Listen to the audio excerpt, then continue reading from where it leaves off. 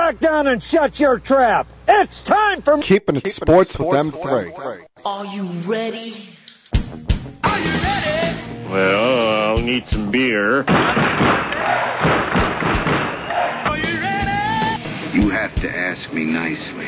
Come on now, don't be bashful. Are you ready? Are you ready for... Place for the best sports talk and news surrounding each league. I can prove it with my usual flawless logic. Hey man, this time we're gonna do it my way. What's your name again? And now, here's your host, M3, Mike Rosansky. Coming to you from Cherry Hill, New Jersey. It's time for Keeping It Sports with M3, powered by the Connecticut School of Broadcasting. Good afternoon, everyone. Hope everything's going well for you here on this Monday, the 7th day of March. Hope you all had a great weekend. As we start to, knock on wood, but truly phase out of the craziness that has been this pandemic over the last 2 years. But, on a day and time that should be so celebratory, because this normally each year I come on and talk about how this is one of my favorite times in the calendar, the sports calendar. I talk about how in October and March, those are my two favorite times of the calendar, because in October you have everything converging with the World Series. You're getting into the heart of the football season, and the NBA and the NHL are getting going. Well, in March, you have NFL free agency about to get started in the next week. Today being a deadline for franchise tags. We're in the heart of an NBA season that has been disappointing in this area, but by a large part has been very exciting. An NHL season that looks like it's going to have a great finish. The NCAA tournament about to get going in 10 days. But what's missing?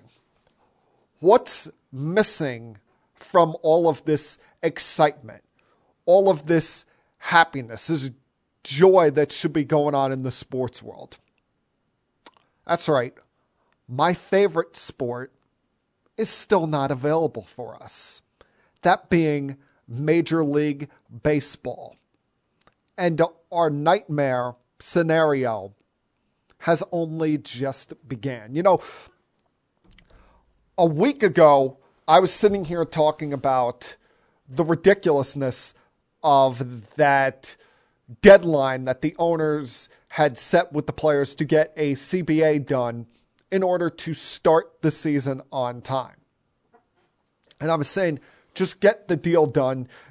Both try to compromise and make a deal that will make both sides happy, because clearly the players are not budging here, and the owners have to give something back. They've taken advantage of the players a little bit too much in the last two collective bargaining agreements. And when I went to bed about a week ago, just a week ago tonight, I was actually feeling pretty good about things. I was following the guys to follow on social media, such as MLB Network's John Heyman and USA Today's Bob Nightingale, who are giving up-to-the-minute updates on this. Few others, the likes of Buster Olney and Ken Rosenthal as well. But Bob Nightingale seemed to be the one that was mostly on top of it. And if you're following him last Monday, the fact that this was going into the wee hours of the morning, and there was discussions between the Players Association and the MLB owners for north of 15 hours, you're thinking, all right, something is going to get done here. And lo and behold, about 12 hours later, it turned out that that was just a smokescreen, that was just a mirage set up by the owners to try and gain favoritism in the court of public opinion, to try and win the battle of public opinion, so that they didn't have to look like the bad guys when ultimately later in the day Rob Manfred would make the announcement of the first 2 series of the season being canceled, with no intention of those games being made up. And first off, a lot of people I saw, whether it's fans or reporters on social media or well-known people on social media, were whining and complaining that Manfred was outside doing, practice golf swings. No, that more so didn't bother me. What really had me aggravated was his press conference after the players unanimously voted down what the owners were referring to as their best and final offer, which turned out really was not their best. They didn't budge on anything and pretty much stayed status quo on everything they were offering to the players. He's standing up there laughing, acting like this is one big old comedy show. For all of us out there that are annoyed and mad, we want to blame this on Manfred, but you got to remember, he works for the owners. The 30 owners in this sport, they're his bosses. So he's just the front man. He takes the slings and arrows. He takes the hits for them. But when he's out there yucking it up with the media, laughing like it's one big good old time, not a great look. And this is coming off of a guy that poorly handled the Houston Astros investigation and lack of punishments 2 years ago with the sign stealing scandal. Pissed off the players, not just with the fact that he didn't really punish anyone on the Houston Astros itself outside of A.J. Hinch and Jeffrey Luhnow, and then referred to, when asked if considering the stripping of them of the World Series was in question, just referred to it as a piece of metal. I mean, that this is a horrible time, horrible situation for the sport, because opening day has always been viewed as kind of an unofficial holiday in the baseball landscape. That and the Super Bowl, always viewed by sports fans as an unofficial holiday. And now we have no idea when that's coming, because these two sides, what's funny, they'll agree when it comes to things on the field. They've agreed to the universal DH. They've agreed that starting in 2023, which at this point that looks like might be the next time we're going to get baseball, to having the shifts banned, to a pitch clock, and they've agreed that they'll stay status quo when it comes to umpires rather than switching to, quote, robot umpires. But there's two things that they keep fighting on. The players have seemingly given in on the Super 2 status and, wanting the league minimum raised all the way from, I believe it was at $615,000, wanting it raised all the way to $775,000. Which to me shouldn't seem like such a big deal when you consider the net worth of some of these owners out there. But the owners have not really given the players anything back. No, they've done nothing when it comes to adjusting, arbitration statuses or helping to fix, teams intentionally tanking for draft pick compensation. And they haven't budged one bit, which is the biggest thing that is holding things up on the competitive balance tax, which they continue to have it sit at $220 million and not having it incrementally raise over the next 3 years. And I think letting it get at highest to being like 230 by the end of this potential CBA, which these owners, they got to look in the mirror and realize, look at, the baseball landscape. Look at this country right now. Prices on everything are just going up, not going down. Now, you look at it, Max Scherzer just got a contract where he's getting paid $43 million a year. Garrett Cole is getting paid $39 million, somewhere between $36 and $39 million a year. You think that's just going to be the last of those kind of deals? No. There's going to be more stud-type pitchers that come along. Hell, look at some of the contracts that have been given out recently, the likes of Fernando Tatis Jr., Bryce Harper, Mike Trout's contract extension a couple of years ago. Imagine what Juan Soto is going to be able to ask for. Or, the next time Ronald Acuna Jr. is up for a contract, what he's going to be looking for. The price on these star contracts is not going down anytime soon. And you know what the big problem is? People from the outside will look and say, oh, it's players versus owners. The way I look at this is more so owners versus owners. When you take into account that there are the big market clubs like the Yankees, the Mets, the Red Sox, Dodgers, Cubs. You want to throw the Phillies in the mix there. They've been spending the last couple of years. Where it's truly the big baseball hotbeds, and that sport is competing for the number one spot all the time.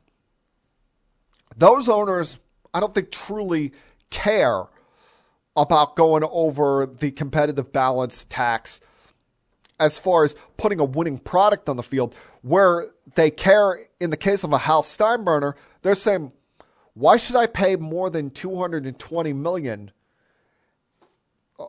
and get taxed for it? It go to these smaller market clubs, and they're not even putting those resources back into the club. That owner, while he has the means, maybe not to spend up toward where I'm at, he definitely has the means to spend, somewhere in the $90 to $115 million range, and he just puts it in their pocket. And that's the problem. You have too many of these small market clubs, these small market ownerships that are shouting down any chance of a CBT going up north of $230 million. They saw what Steve Cohen did before the lockout, and that they want to gain control over these big market clubs. There's more of them than there is of the big market teams. They want to make sure that there's not another George Steinbrenner, or at least if there is, that owner is going to be heavily taxed. So that's what the problem we're dealing with right now is. You have owners versus owners.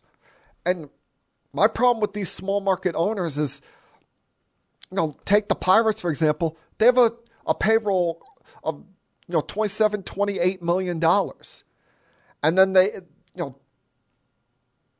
places like that have the gall to try to cry poverty, saying, "Oh, I can't afford to keep my players." They all just try to hope that they have the situation that the Royals had years back, where they continue to treat it as a tax write-off, and then eventually there's that year where they get lucky. A bunch of young kids come up at the same time, and then they can have a 5 to 6 year window before, they just let them go or trade them and make it a tax write-off again until, they get lucky once again. Quite frankly, listen, you want to argue that the players are at some fault here. I get it. A lot of that is coming from people who are just jealous of the fact that these guys are getting paid to play a kid's sport, and it's something that every Joe Schmo out there thinks that they could do when they really can't. I get that, but to me, this is more about owners versus owners. The small market owners wanting to keep the big market owners in control, and then having the gall to complain poverty when they can't afford their star player anymore. They want to treat this CBT as a quasi-salary cap, which, fine, you want to go there, you want to put this at $240 million, fine, be my guest. But at the same time, there should be something that taxes or penalizes these small market clubs. Either spend money on your team or get the hell out, because you do more harm for baseball, in my opinion, than these big market clubs ever do. And until something like that is resolved, we're going to just keep sitting here waiting for this great sport to get back on the field. All right, a lot to get to over the next about 40 minutes or so here. Give you some thoughts on Ja Morant's incredible run, the slides of the Nets and Warriors, mixing some football as well as some things going on in college sports. So glad you could join me this week. Please sit back, relax, help put your feet up if you feel like doing so, and continue keeping it sports with M3. I'll be back.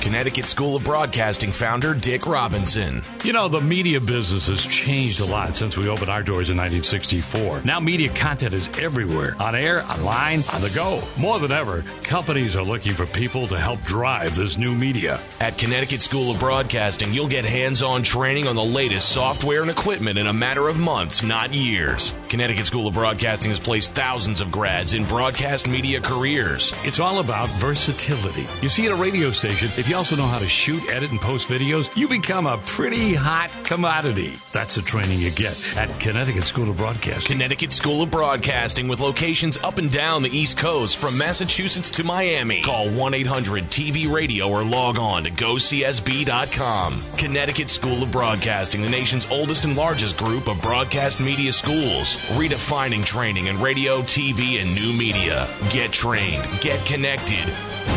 1-800-TV-RADIO.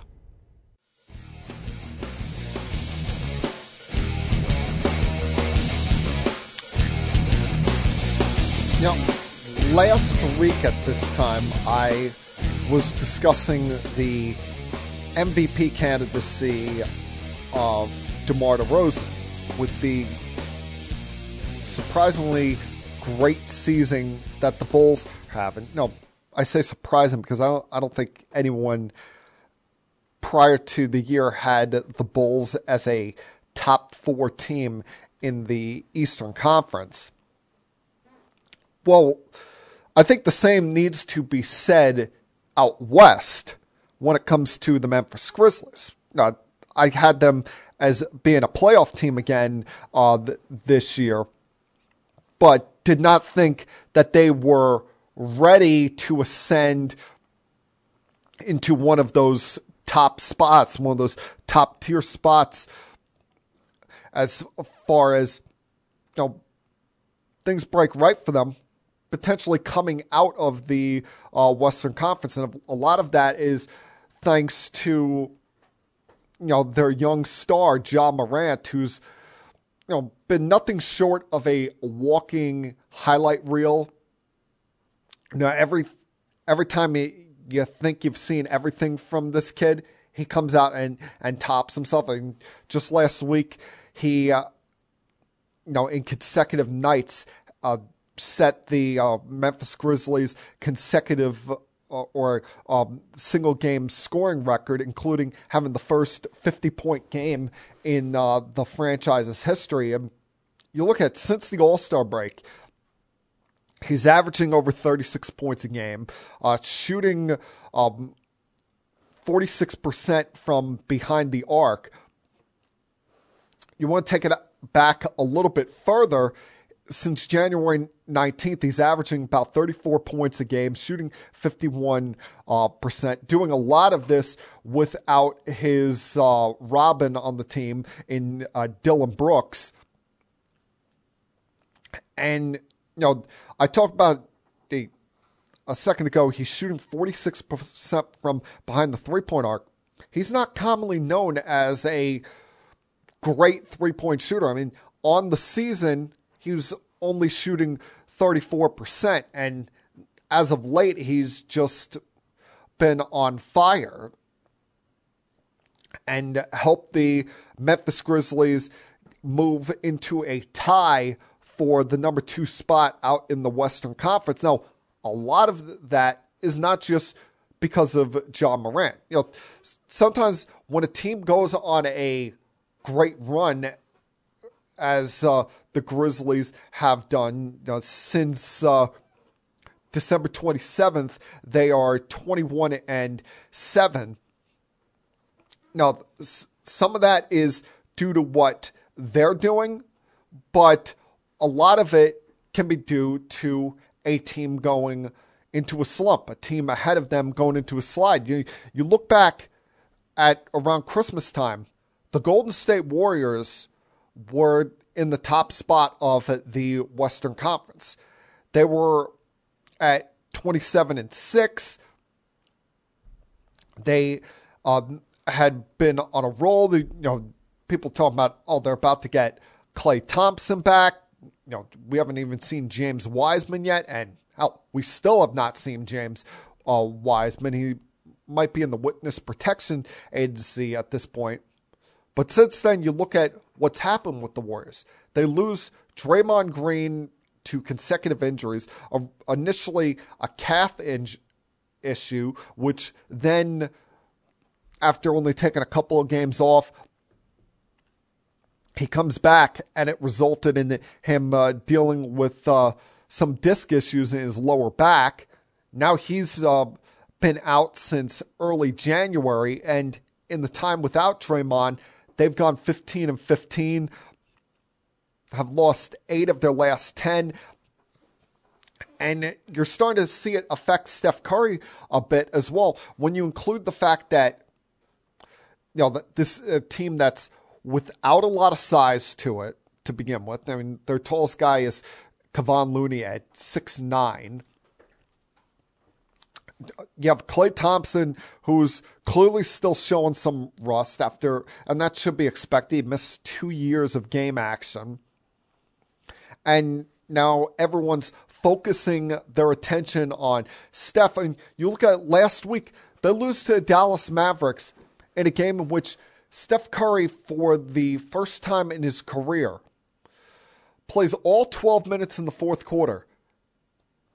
Doesn't score 1 point. Doesn't even take one shot attempt. Not going to win many games when your lead star is held with a double bagel like that in the fourth quarter. And the Warriors, with this slide, it's allowed Phoenix to take a commanding lead for first in the Western Conference. And remember, the Suns are doing this at a time where Devin Booker's been in and out of the lineup. They've been without Chris Paul since the All-Star break. Probably going to be without him for the rest of the regular season. Draymond Green being out for this team is a big issue, big hindrance, because Draymond, he's capable of defending all 5 positions. He's capable of playing off 4 of the 5 positions on offense. And let's face it, even though Steph is technically considered the point guard, he's more of a points guard. And Draymond is the one that's bringing the ball up and down the court and setting up plays for this team. And that has really hurt this offense being without him for the majority of the last 2 months. I mean, you look at Saturday night was a perfect chance for a get-right game for them. And it looked like for a while it was going to be that case. They had a double-figure lead on the Lakers in LA in the first half and let that slip away. A lot of it due to the, what more can you say about them at this point? The historic, all-world, clock-defining performance by LeBron James with his 13th 50-point game of his career, putting up 56 on Saturday night, becoming the oldest player to put up 55 points in NBA history, joining Michael, Kobe, and surprisingly Jamal Crawford as the only players in league history to score 50 or more in a game past age 37. And, the Lakers had been reeling in their own right. I mean, in this disappointing season that they're having, they had lost 11 of their last 14 games, had lost 4 straight coming out of the All-Star break. You would have figured that this was a time for the Warriors to get things right, but LeBron wasn't having any of that. I mean, the Lakers are just holding on for dear life just to make it into the play-in scenario. Right now, we sit here, they would have to win 2 games in a row in the play-in just to make it to the playoffs. And, without Anthony Davis, with the fact that after the next 3 games, their schedule starts to get tough. I mentioned last week, they have the second most difficult schedule in the league throughout the rest of the season. And then the inner turmoil that is going on with this team right now. The fact that, you have tension brewing between Russell Westbrook and Frank Vogel. They supposedly got into some, tense moments during a film session on Friday. And I'm surprised, Russell Westbrook is a weird personality as it is, but even the way he's acting lately has surprised me. The fact that, there's been a lot of push from within the Lakers organization from people that, quite frankly, should not have any control, any say whatsoever. I mean, Kurt Rambis and his wife seem to have too much power in the Lakers organization. I don't even know if they have official front office titles or they're just given titles by relationship based on Kirk's wife being best friends with Jeannie Buss. But there's been a lot of push from the inner workings of the organization for Frank Vogel to bring Russell Westbrook off the bench, and he's not doing that. He's showing support for his guy, thinking that he could go on a late season run here. And instead, Westbrook's trying to make an enemy out of him. As I said, he's a weird personality, and he's always been a guy that I've been a fan of his intensity on the court, because there's way too much of this we're all best friends thing going on in the NBA, and he, for 48 minutes he ain't having any of that. I don't even think he views his teammates as friends when they're playing. He views it almost like going to war. But having tense moments with Frank Vogel, I don't get it. And then this war that he's seemingly going through with the media right now. Last week, he's asked kind of a hypothetical question by a member of the media, basically asked, is this what you envisioned, or you couldn't have envisioned this? And Westbrook snaps at him saying, "Oh, what did I envision?" I mean, he tried to belittle the guy, tried to, quite frankly, make the guy look like an ass. And the only person there that looked like an ass was Russell Westbrook. I mean, you knew what the guy was intending to ask. You just decided to be one giant pain in the ass there. So I was kind of surprised he took that route there. But that would have been a perfect time for the Warriors to take advantage of a team, and they still were not able to do so. And then, of course, there's my team, the Brooklyn Nets, who now we sit here, and the Nets are a game under 500 because they've lost 17 of their last 20 games.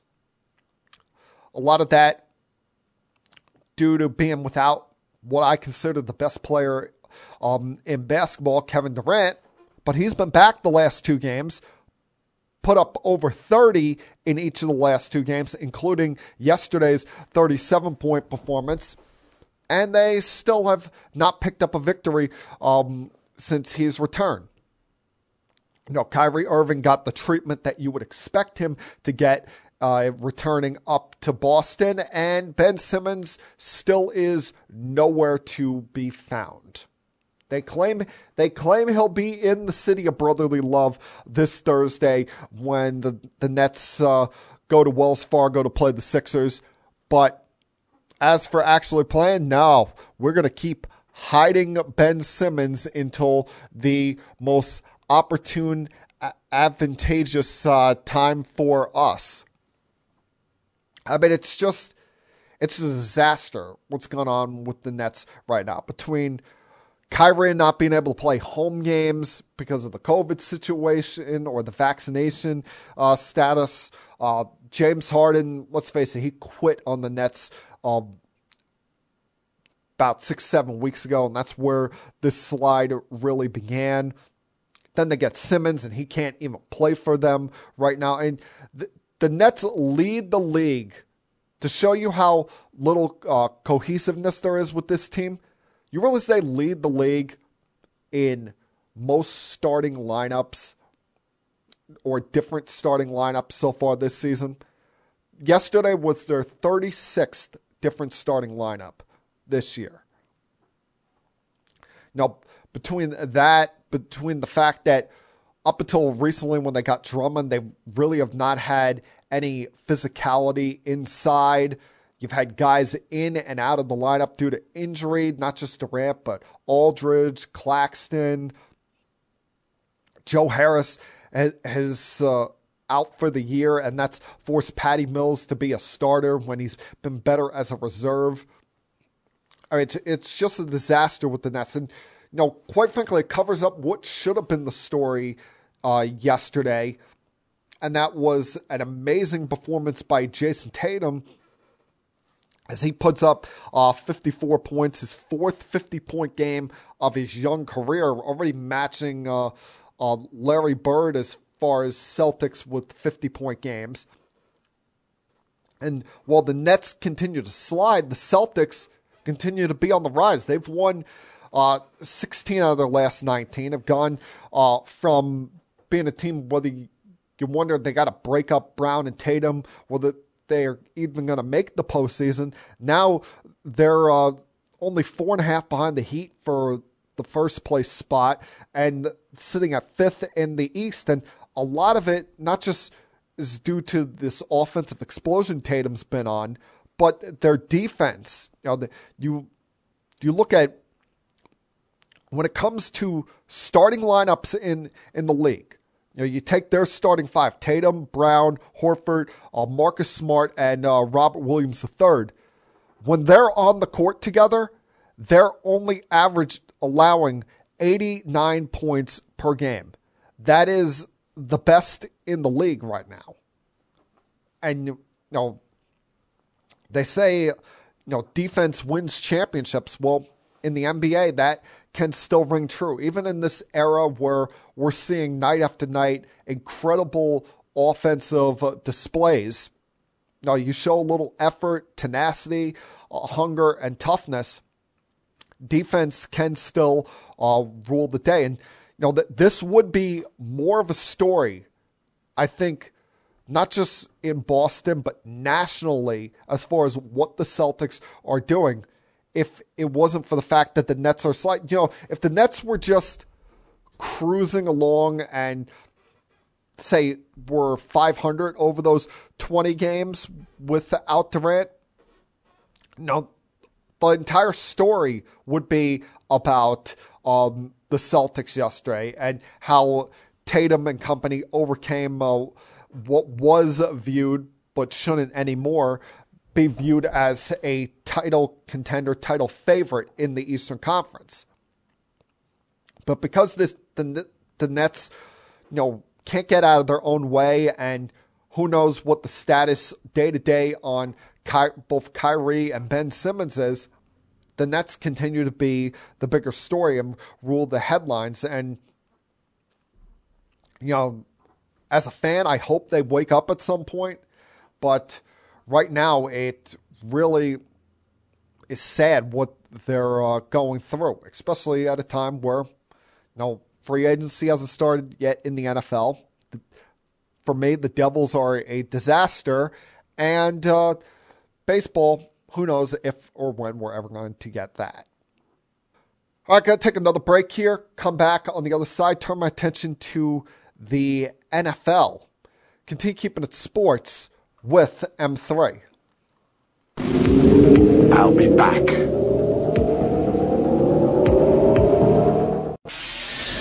Connecticut School of Broadcasting founder Dick Robinson. The media business has changed a lot since we opened our doors in 1964. Now media content is everywhere. On air, online, on the go. More than ever, companies are looking for people to help drive this new media. At Connecticut School of Broadcasting, you'll get hands-on training on the latest software and equipment in a matter of months, not years. Connecticut School of Broadcasting has placed thousands of grads in broadcast media careers. It's all about versatility. You see, at a radio station, if you also know how to shoot, edit, and post videos, you become a pretty hot commodity. That's the training you get at Connecticut School of Broadcasting. Connecticut School of Broadcasting with locations up and down the East Coast from Massachusetts to Miami. Call 1-800-TV-RADIO or log on to GoCSB.com. Connecticut School of Broadcasting, the nation's oldest and largest group of broadcast media schools. Redefining training in radio, TV, and new media. Get trained. Get connected. 1-800-TV-RADIO.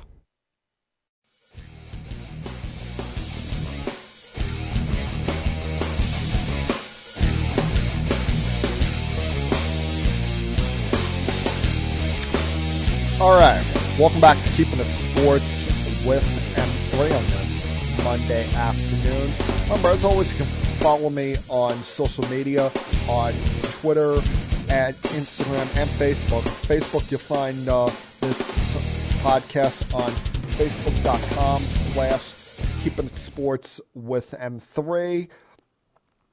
You can find both the video version of the podcast as well as the links to all the podcast versions in case you don't feel like staring at me for an hour or so. You can also find the links to the podcast on Twitter, my personal Twitter account at M3Rosansky, and my Twitter account for this podcast at Keeping It Sports. And find me on Instagram. My Instagram link is M34Life, and my Instagram for the podcast is keeping_it_sports_with_M3. So those are all the places you can find me on social media. Now, in the last week in the NFL, as we're about to hit this firestorm that is NFL free agency, and every team out there gets to dream, fantasize about their favorite team making the big moves that will put them over the top. Well, the other part of this offseason that's important is the NFL draft. And as we prepare for the NFL draft coming up at the end of April, always comes up what to me comes off as kind of a clown show in some aspects, the NFL Combine.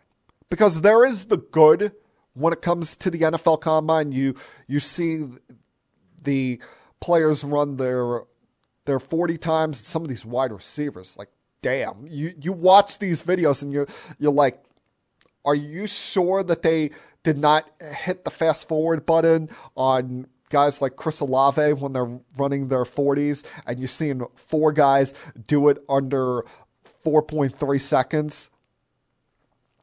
Or even, big defensive linemen able to do that in like 4.7 seconds. I mean, the guys from Georgia, running their 40s were incredible. You saw the offensive lineman, Evan Neal, I believe his name is, from Alabama.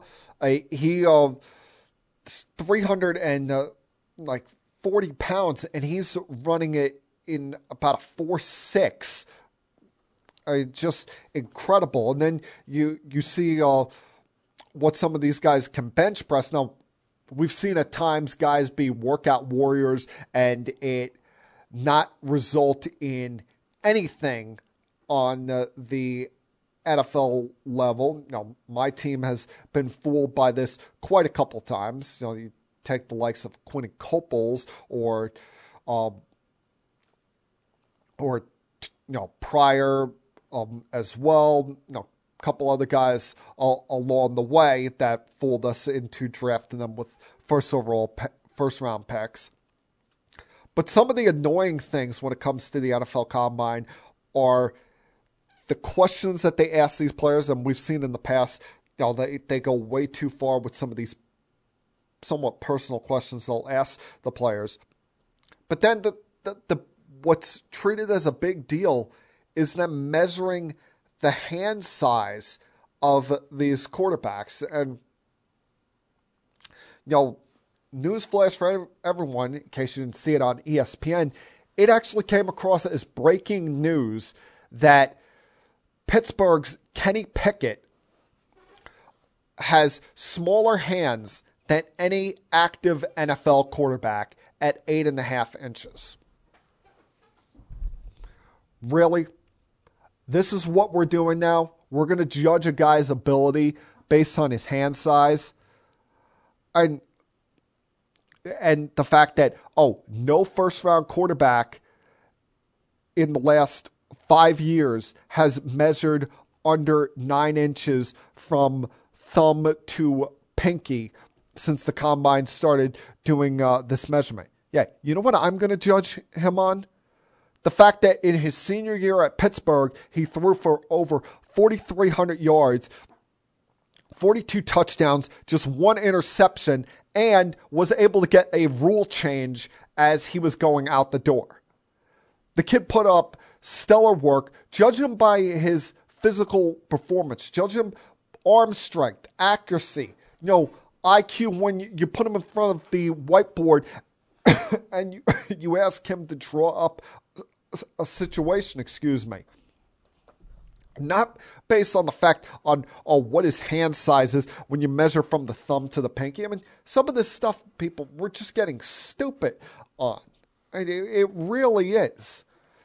I can't wait till we get to NFL free agency so we can really talk about what's going on around the sport. Like what should have been the bigger news, rather than Kenny Pickett's hand size, is the turnover that's going on in Dallas and how they're likely going to need to cut a few of their star players in order to make room on the salary cap, because they've got guys like Randy Gregory, Dalton Schultz, Van Der Esch, and Dron Kearse coming up for free agency. And currently they're projected to be $21 million over the cap. And, that could be helpful and useful for teams like my own in the Jets that have a lot of salary cap and potentially feasting on guys looking to get paid, guys that are going to get cut in the likes of DeMarcus Lawrence. They're going to be looking for him to take a huge pay cut. He's not likely to take it and will probably get cut.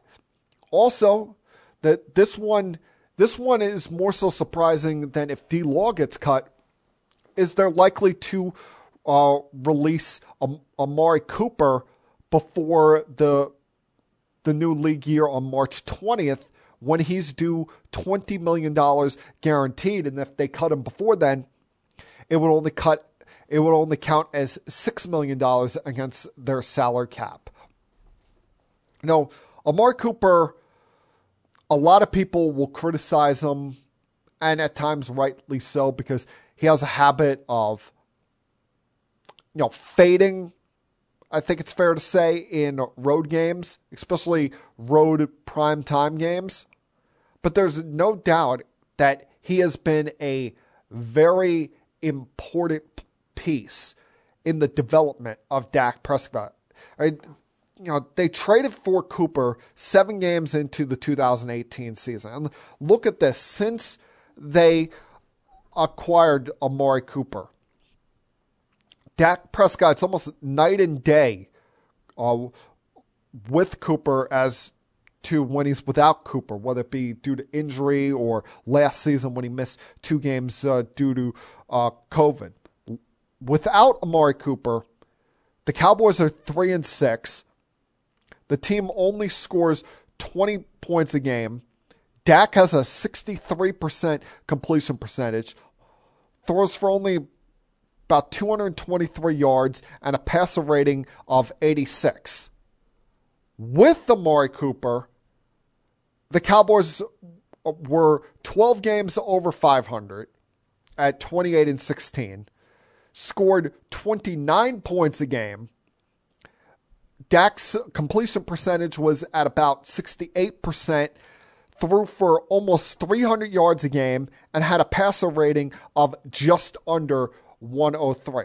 He's been a very vital, important part of that offense. And listen, you got CeeDee Lamb, who's a young emerging star there. But you look at their receiver core as far as free agents are concerned. Cedric Wilson's about to be a free agent. Michael Gallup's about to be a free agent, but he tore his ACL late last year. And by the sound of things, they're going to cut Amari Cooper just so that they can spend less and keep Michael Gallup, who, while he's a good deep threat, is not on Amari Cooper's level as a receiver. Now, to me, it does not make a lot of sense from a talent standpoint. I get it from a financial standpoint, although I do think it's still a mistake here. They should have, spent their money wiser. To me, I look at it when it comes to the Dallas Cowboys, the guy that they should be cutting ties with is Ezekiel Elliott, because we've seen Elliott's performance go down each of the last 2 years. And especially when you have a guy in Tony Pollard who is performing better than Zeke and getting less touches than Zeke per game, who Cowboy fans are calling into every TV and radio station begging for Tony Pollard to get more touches per game. That's the guy you should be cutting loose. But they're, Jerry and Stephen Jones are just too in love with a guy that they used a 4th overall draft pick on, who, let's face it, since he got that contract, has not lived up to the money. So, I think the Cowboys are making a mistake here. I would keep Cooper around and cut Elliott. But, if Cooper does get cut before March 20th, maybe something you should look into, Jets. I mean, look at some of these other young quarterbacks in the sport, how they exploded when they got that weapon added to their arsenal. Look at how life changed for Josh Allen when he got Stephon Diggs. Look at how Kyler Murray's performance increased when he got DeAndre Hopkins. Now, you got to put weapons around your young quarterback if you want them to develop. Now, Charles Barkley was very much right with the comments that he made about Aaron Rodgers last week. Now, each and every single day, it seems like it's something new with Aaron Rodgers. And he said one on the Waddle and Sylvie show on ESPN 1000. I say this about Aaron Rodgers. I think he's the pretty girl that you got to tell her she's pretty every day. I'm starting to think that. I'm starting to think he's like that girl. Oh, I don't look good today. No, where seemingly Rodgers has got to put himself in the headlines each and every single moment of every day. You know, especially with some of the things he says on the Pat McAfee show. But you know what? At least Aaron Rodgers has earned the right to this attention. At least he's earned the right to this curiosity about his future. Can someone please tell me what Kyler Murray has done to earn that kind of attention? And you know, how it's a soap opera with him each and every single day? The latest being a week ago, as soon as I got done recording this podcast, his agent, Eric Burkhart, came out with this written statement to Arizona Cardinal fans and the great community of the Valley. Which, first off, if you look at it, I'm not even sure what font they're putting this in. Secondly, why is the entire statement in capital letters? It's like you're shouting it out at us. That didn't make sense. And then, it's almost like a list of combination of promises and demands coming from Kyler Murray, where he's telling them how desperately he wants to be the Cardinals quarterback long term and win them a Super Bowl. And at the same time, his agent, who also happens to be the agent of Cardinals head coach Cliff Kingsbury, saying that for the best for the franchise's long-term stability, that they should give him a contract extension, and that he and his client sent a detailed contract proposal to the Cardinals, saying that it's in line with the current quarterback market, but lowers his 2022 to 2023 salary cap number to allow them to re-sign, quote, other deserving teammates and add additional free agents. Oh, aren't you just a model citizen? Yeah, you're only bringing that up because you know what the rest of us know. The cap keeps going up each year, so there's going to be more room for him to have his teammates and other free agents signed onto this roster. And this is things like this, and let's face it, Eric Burkhart is not going rogue on this. He's not doing this without Kyler knowing about this. Continue to show the immaturity and the mental instability, I hate to joke about this, of Kyler Murray, and how he's been given a little bit too much power in that organization too soon. I mean, who is he to be making demands on contract extensions? It's one thing if, say, with Lamar Jackson and how his contract is coming up with the Ravens, and how the general manager, Eric DeCosta, desperately wants to get something done with Lamar, but is kind of in a wait-and-see mode, waiting for Lamar to come to him, considering last offseason, Lamar and his people were kind of holding off on a contract, and now after missing the final 6 games of last year, you're wondering, when's he going to finally step forward and look for his new deal?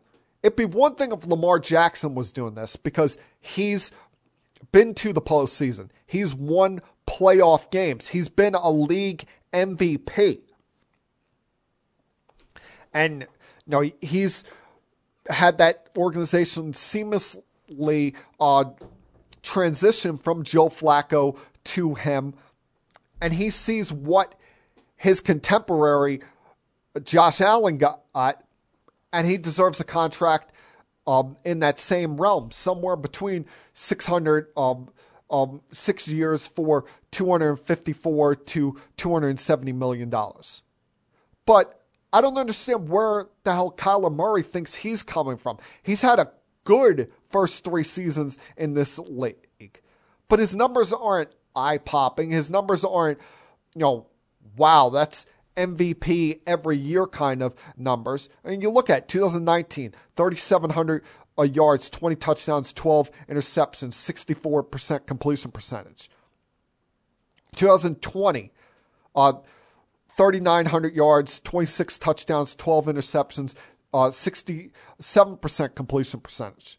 Then last year, just under 3,800 yards, 24 touchdowns, 10 interceptions, 69% completion percentage, and he missed 3 games due to injury. And that's a key thing here, because this kid is missing time almost every year seemingly to some kind of injury, some kind of issue. That's the thing that you're worried about with him coming out of college, because he is such a small quarterback.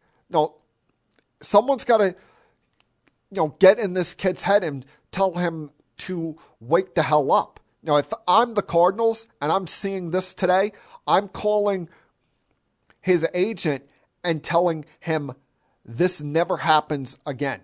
No more of this social media stuff. Otherwise, what we'll do is, he's heading into the 4th year of his rookie contract. We'll just pick up the 5th year option and then franchise tag him for a couple of years after that.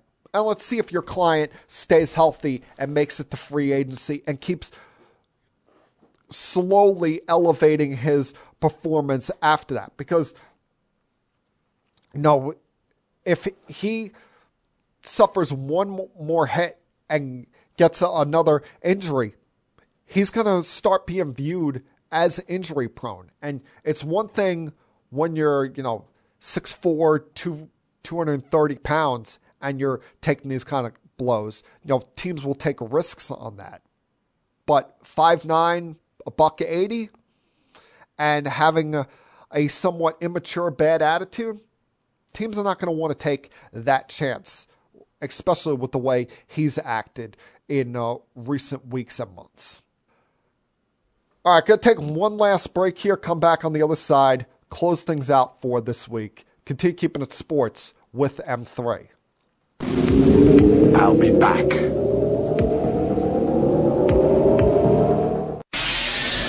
Connecticut School of Broadcasting founder Dick Robinson. The media business has changed a lot since we opened our doors in 1964. Now media content is everywhere. On air, online, on the go. More than ever, companies are looking for people to help drive this new media. At Connecticut School of Broadcasting, you'll get hands-on training on the latest software and equipment in a matter of months, not years. Connecticut School of Broadcasting has placed thousands of grads in broadcast media careers. It's all about versatility. You see, at a radio station, if you also know how to shoot, edit, and post videos, you become a pretty hot commodity. That's the training you get at Connecticut School of Broadcasting. Connecticut School of Broadcasting, with locations up and down the East Coast from Massachusetts to Miami. Call 1-800-TV-RADIO or log on to GoCSB.com. Connecticut School of Broadcasting, the nation's oldest and largest group of broadcast media schools, redefining training in radio, TV, and new media. Get trained. Get connected.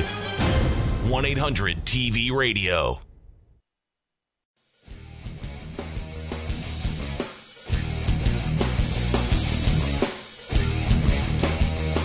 Welcome back to Keeping It Sports with M3. I couldn't, not for the life of me, believe that this actually happened. But I know it's a smaller school. It's an HBCU, and they don't get enough or a lot of national attention, although Deion Sanders and his work at Jackson State are doing a lot to change the perception of HBCUs, especially in college football. But I was quite frankly stunned when the news came out a couple of weeks ago that Grambling State had chosen to hire Art Briles as their offensive coordinator. Art Briles, if you remember, is the former head coach of Baylor. And while he was at Baylor, he had a lot of success. They won 65-37, won 2 Big 12 championships, made appearances in New Year's Six and BCS Bowls, had a lot of success at Baylor, even with not having great quarterbacks, guys that would go on to be stars in the NFL, having good enough college quarterbacks, and kind of changed the way some schools look at offense in college football. But then came the bad side. Came after what was a very solid, successful 8-year run for him, we would start to learn of the ugliness going on in that program when in May of 2016 he was initially suspended and then fired due to an independent investigation into Baylor's handling of sexual assault allegations there, tied toward 2 players in particular, Tavon Elliott and Sam Ukawachu.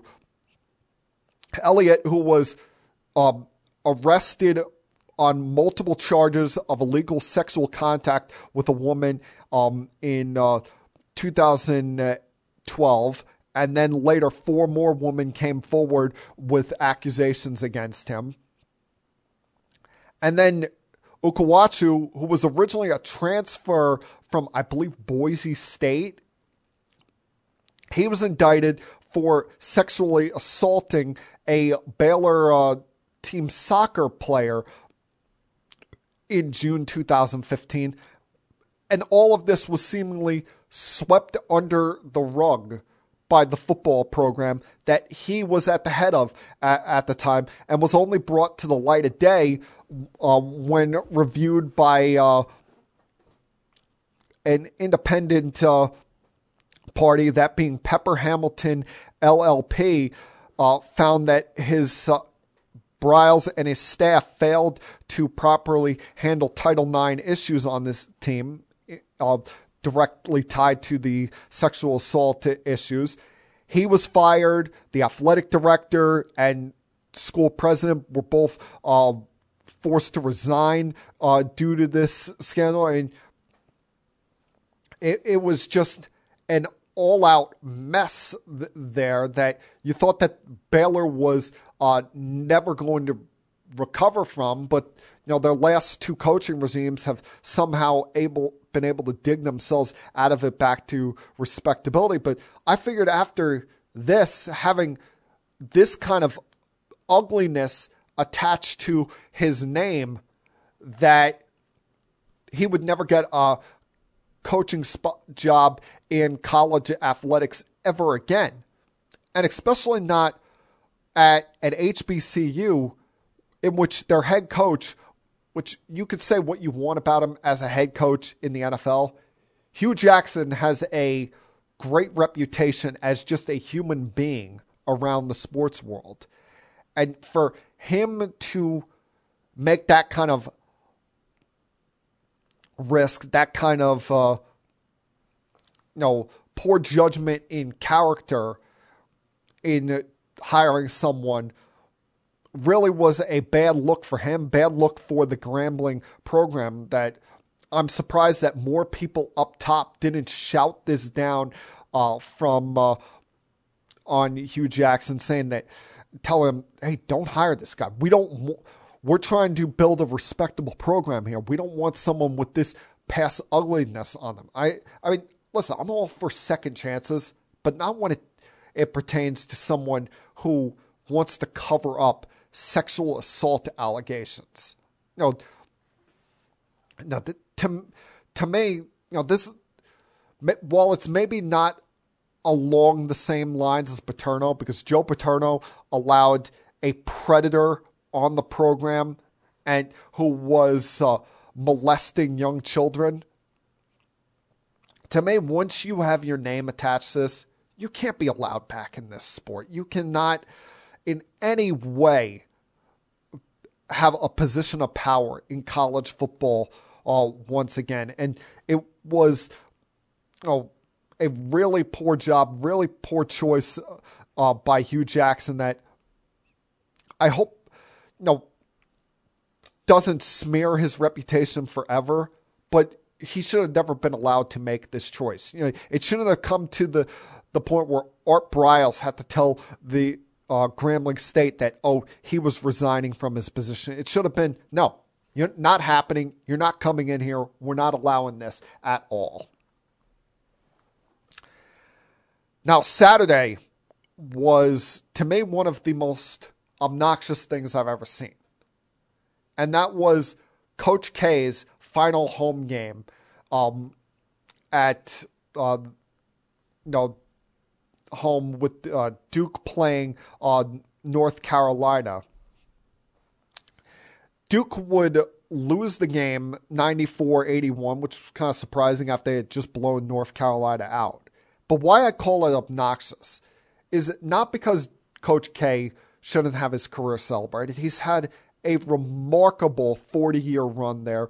Countless conference titles, won 5 national championships there, I believe it was. And you saw all of his former players return to Cameron Indoor to celebrate him. Why I call it obnoxious is the fact that the cost of tickets for this game, in the upper deck alone, were going at $4,000 to $5,000. And you want to compare that to the Super Bowl. The Super Bowl, there were tickets only going for as high as $3,000. And remember, SoFi Stadium fits just over 70,000 people, while Cameron Indoor only seats about 9,300 people. And in attendance, you had stars across the sports world, such as NBA legend Dirk Nowitzki, Jock Peterson was there, Justin Thomas was in the building, current and former NFL players such as Kyler Murray, T.O., Todd Gurley, even actor Ken Jeong were in the building. It just, the whole thing kind of felt obnoxious and over the top. It's one thing to celebrate the guy, but charging that kind of prices for the final game for a head coach? Please, the average ticket price for Derek Jeter's final home game at Yankee Stadium was like $250. I think the highest price was $2,000. But for a head coach, what the hell are we doing? To me, what was the only thing more shameful than that were a couple of his assistant coaches. I don't think it was John Shire. I think it was some of his grad student coaches on the staff completely shunned Hubert Davis on the handshake line after the game. And listen, I criticized this a couple weeks ago. I still don't understand why we have to have the handshake line in college sports after a basketball game. But you were all willing to shake his hand when you kicked his ass in Durham just about 2-3 weeks ago. And now you lose Coach K's final game, and you're not going to shake his hand? Show a little class. Show a little bit of respect there. Please. A little bit of decency can go a long way. And, decency is what I'm just hoping and praying for out of Major League Baseball. I'm still I don't know whether I'm sitting here whistling in the dark about this, whatnot, but I'm remaining hopeful that decency can rule the day and we can get some kind of deal done at some point. And, have baseball get started by the end of April at the latest. Because right now what we should be talking about in baseball is, spring training, battles for roster spots, the final few free agents still sitting out there. I mean, you still have 300 free agents sitting out there. And what stinks is when this is all said and done, the guys like Freddie Freeman, Carlos Correa, and the somewhat overrated Trevor Story, they're going to still get their money. Hell, Clayton Kershaw will still probably get a decent contract, whether he re-signs with the Dodgers or goes to the Texas Rangers or someone like that. It's going to be those bottom tier guys that are going to be inched out of the game because these teams realize that we'll go with a cheaper, younger option, and instead of that valuable veteran piece come off our bench that could put us over the top. And some of this cheapness by some of these teams, that's probably why Derek Jeter stepped down as the Marlins CEO. Not just, the infighting and disagreement that he was beginning to have with Bruce Sherman about spending and the size of his ownership share. It was probably because Derek Jeter sees how awful that these owners are handling it, and him being still a former player at heart, he didn't want this bad publicity, the smear that's going on ownership right now, and the disdain from the current players to head his direction. Because these guys, these players that are playing, well, some of them were some of his peers. A lot of these guys grew up watching Jeter and still view him as a god. And no, he didn't want anything about that changing. So, they talk about it being a mutual agreement, him stepping down as CEO. A lot of it, I believe, is due to, his disgruntledness toward Bruce Sherman, unwillingness to spend an increased salary on this team, the extra 10 to 15 million that he thought was going to be added. But a lot of it is due to Derek Jeter wanting to protect his reputation with the current players, and I don't blame them. And I don't blame what these current players are fighting for. They're fighting for the future players. And, you could say that Max Scherzer, Garrett Cole, these big stars that are knee deep in it, they've already made their money, so it's not going to hurt them too much losing the $200,000 a day that they're losing out on. But they were there once. They were those prospects at one point that were coming up and had to struggle to make ends meet the first couple of years in their big league careers. They were the ones that had to, at one point, ride the buses and were making only $25,000-$30,000 a year and having to live in apartments with 6-7 other guys just to be able to afford rent. So they see the difficulty that the minor leaguers are going through, what players pre-arbitration go through, and they want to make sure those players, those young guys, hell, some of them who may never even see the light of day in big leagues, don't have to go through the same difficulty and the same struggle that they had to. So, well, it sucks. Baseball is not going on right now. I'm 100% on the players' side. And while it's annoying that they're not playing, I understand what they're fighting for. I hope they stay strong to what they're fighting for. I hope that they don't just cave and give in to what the owners want. Because remember, in the end, they're the product. They're what we pay our money to go see, not the owners. And hopefully cooler heads will prevail on that sooner rather than later. And that, my friends, was Keeping It Sports with M3 for Monday, March 7th, 2022. Everyone have a great week.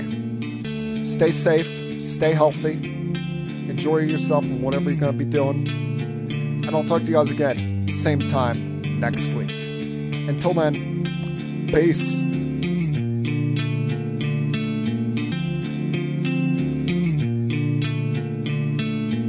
We have to go. Good night, everybody. I have had enough of you! Thank you for all the fun. Thank you. Hey, shut up, will ya?